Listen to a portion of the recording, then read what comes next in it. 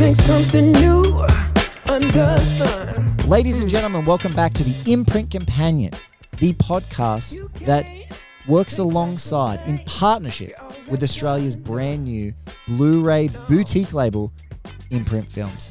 I am Blake Howard. I'm joined, as always, by my fantastic and wily and just cinephilic co-hosts of the highest order, my blue brother, or blues brother, Alexi Toliopoulos. Mate, thank you so much for coming back for another episode. My pleasure. Great to be here. Excited to talk about a couple of flicks in this current November batch of Imprint Blu-rays. There are some winners in here, and there are some grinners in here. You're going to smile either way with this batch. I think that there's no wrong direction here. No, we are going to take a sharp left back down that video store aisle, and we're going to transport ourselves back to the hallowed turf of 1999. Wow. Perhaps the greatest movie year of all time. And we're going to get 6 degrees of Kevin Bacon together as we discuss David Koepp's written and directed Stir of Echoes up first today. We're also going to dive into the cult classic, The Possession of Joel Delaney, in the next segment. But let's kick this off. Come on. What's the worst that can happen? Close your eyes. Close your eyes. Why do I know that song? Are you okay? What the hell did she do to me?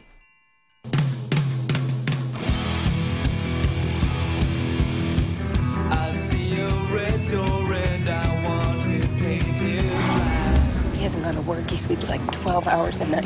Why are you digging? The man's switch got flipped. He's a receiver now.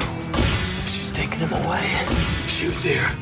What's the problem? I see people turn their heads and quickly look away. Like a newborn baby, it just happens every day. Don't be afraid of it, Daddy. I look inside myself and see my heart is black. He can't stop it. He can't slow it down. He can't even figure it out. Whatever door you open in my mind, I want you to shut it.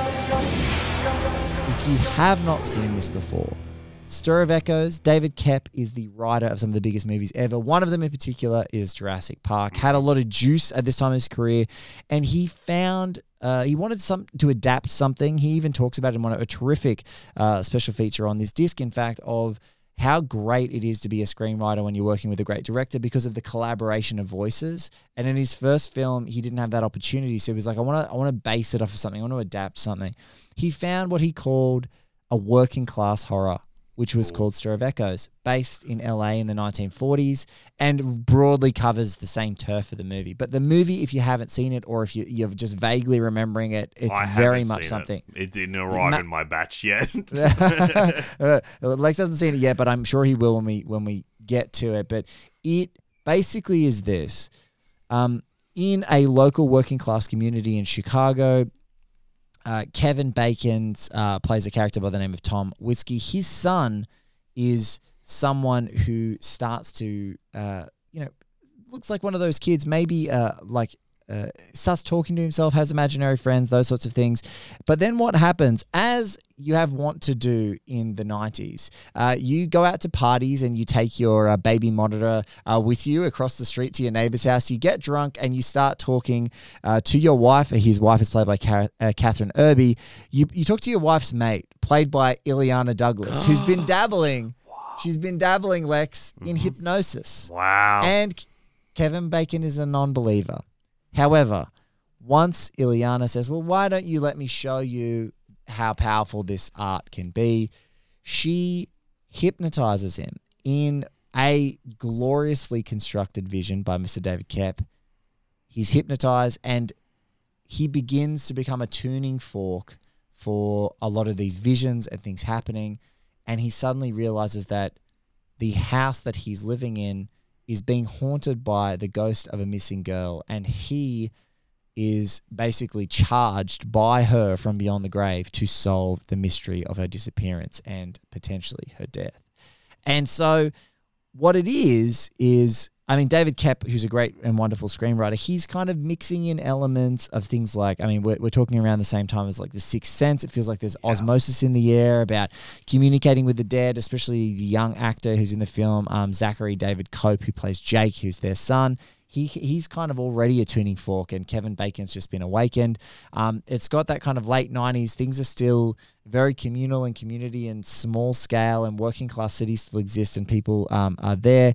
It does have a little bit of a smattering of some elements of The Shining, because there are other people out there who maybe have these gifts who are starting to find ways for them to, I don't know, find some comfort, find some solace in that. And really, finally,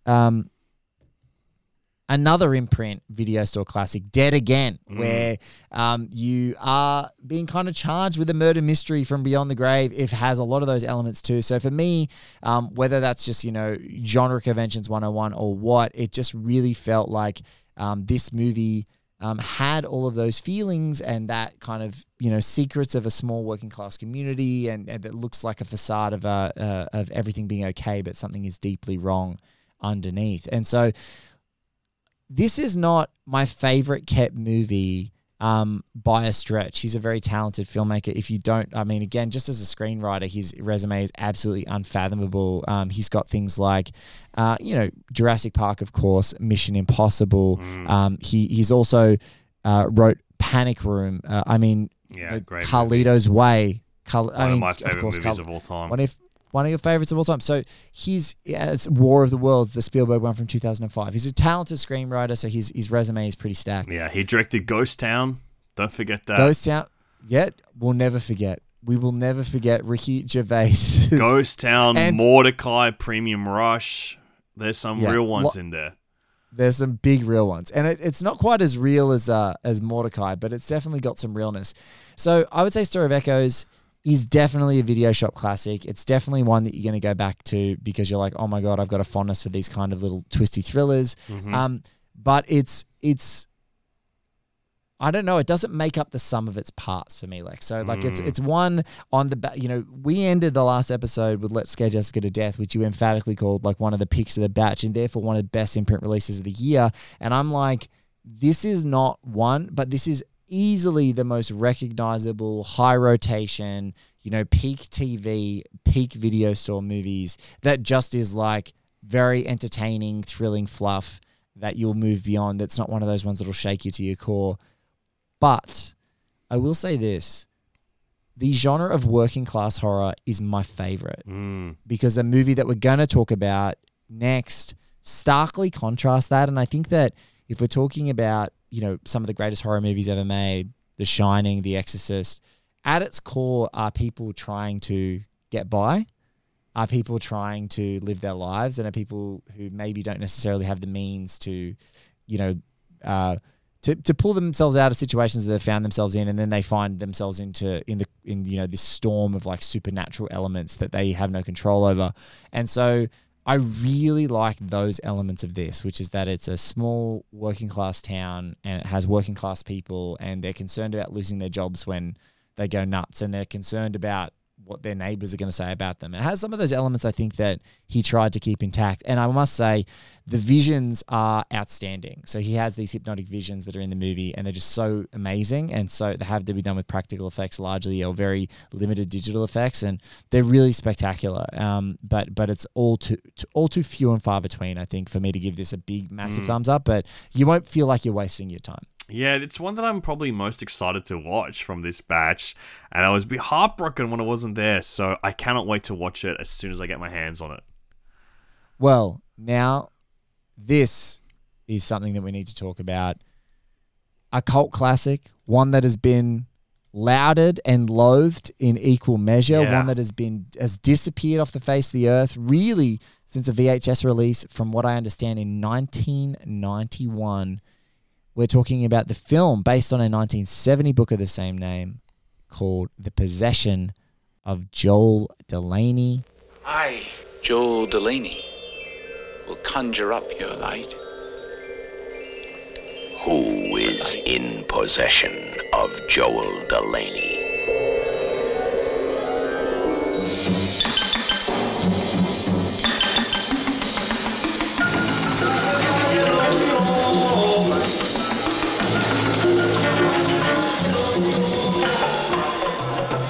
There's a whole supernatural city around us here. Spiritist churches, espiritismo seances, summoning the dead, Bucaria, witchcraft. This is an odd, weird little movie. It comes out just before The Exorcist, and there is direct comparisons to that because it is also a possession movie. Basically, in this film, Shirley MacLaine plays someone who is quite well off in like a New York scene. She has a brother called Joel Delaney, and he begins to start acting erratically and acting strangely. She begins to suspect that he has had like a mental breakdown of some kind, and suspects that there are some deaths, murders that are tied to him in some way. She begins to investigate and comes to a conclusion that he could perhaps be possessed by the soul of a recently departed serial killer from an ethnically Latin community in New York City, and she's trying to rid him of that possession. I can see exactly why this movie has its strange reputation of being simultaneously lauded, because I think this is an effective, scary, strange movie, and it is really quite well made, and it kind of gets under your skin at so many different points, particularly in the film's ending climax. I found the ending of this film to be really deeply disturbing kind of like a hostage-taking scenario. And I can see why it has been maligned, because it is this strange, weird movie, like where we have these like kind of like a horror that plays on like cultural tropes, where it's kind of like a horror movie basically set in a cultural divide between white upper class people and ethnically Latin people in the divide between them, in the socioeconomical divide and the cultural divide between them.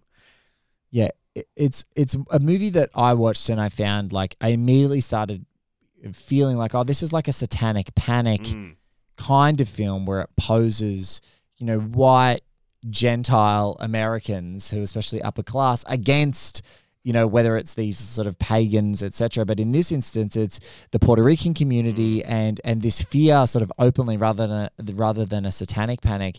Instead, talking about considering these people in this film, like all these like voodoo practitioners, and they're practicing all sorts of wild and weird things. And so you can totally see that controversy, but you're right. It's extremely made to a point. But, the great Roger Ebert talks about in his famous review of this film about he called it nauseatingly bad taste scenes in the finale of the film, saying that they were both rotten and bankrupt and uncleanness when you're watching them. And I had never seen his review for the Possession of Joel Delaney until researching it in preparation for this. But I felt the same. I was watching it and I was like, I was liking the scares at the beginning, and I wasn't sure, at the beginning of the film, it almost felt, I didn't realize that Joel Delaney was the main, our main woman character here, Nora, who's played by Shirley MacLaine. I didn't realize that they were brother and sister. I thought that this was a love interest, and I think the film really speaks to this weird incestuous connection between the two of them. And the more the film lent into this weird incestuous connection and therefore like possession, I was like, ooh, this is the kind of a weird and incestuous, like being punished for incest movie I thought it was going to be. Rather than that, though, when it sort of pivots and it then is just sort of flagrantly elite and positions the Puerto Rican community as like, practitioners of these weird old world magics, and they're affecting this new sophisticated world. I was like, this is a bit yuck. However, I think it's probably important in the context. I think someone like a Kim Newman would be someone like this who, you see these movies and you see where they've gone. It's a good marker. I think sometimes these movies that maybe have difficult whether it's difficult portrayals of classism or, racism, or particularly here, like extreme violence and, you know, torture and just taking things to the limit, probably about 40 years earlier, that it was okay with things like Saw movies and disgusting torture just became like par for the course. I think it's interesting to see. It's interesting to see when something really butts up against what the limit is, and also to actually say, well, like the uncomfortable reality is that this movie was capturing a zeitgeist panic about this new ethnic mixture of New York City in the 1970s. Yeah, I think it's the ickiness and the murkiness of it all that is kind of what makes it feel sticky to me as well. Like why I think it has stuck around a while and why I find it kind of interesting and fascinating. It's what drew me in, was just the curiosity and the interest I felt while watching it. Like, you know, it's not a romp. It's not as exciting as something like Body Parts in this batch, but it is something that is quite alluring because it is so... It's yuck, like you said. It is yuck to every degree. And I find that I found it really fascinating. I couldn't really take my eyes off this movie. This has been a momentous batch. We have covered a bunch of films from it. Let's Get Jessica to Death, Body Parts, The Gift, Stir of Echoes, and now just The Possession of Joel Delaney. There are others that we haven't been able to get to in this batch. Tamlin, starring Ava Gardner, and The Medusa Touch, starring Richard Burton. We will be getting to those and perhaps talking about them at another time. But we're going to. Those were our highlights of this batch that we wanted to get to you guys straight out. So definitely do whatever you can. I think now the two big ones based on our chat sound like it's splitting hairs between Body Parts and The Gift, but most certainly Let's Scare Jessica to Death is the number one in that batch. So this has been awesome.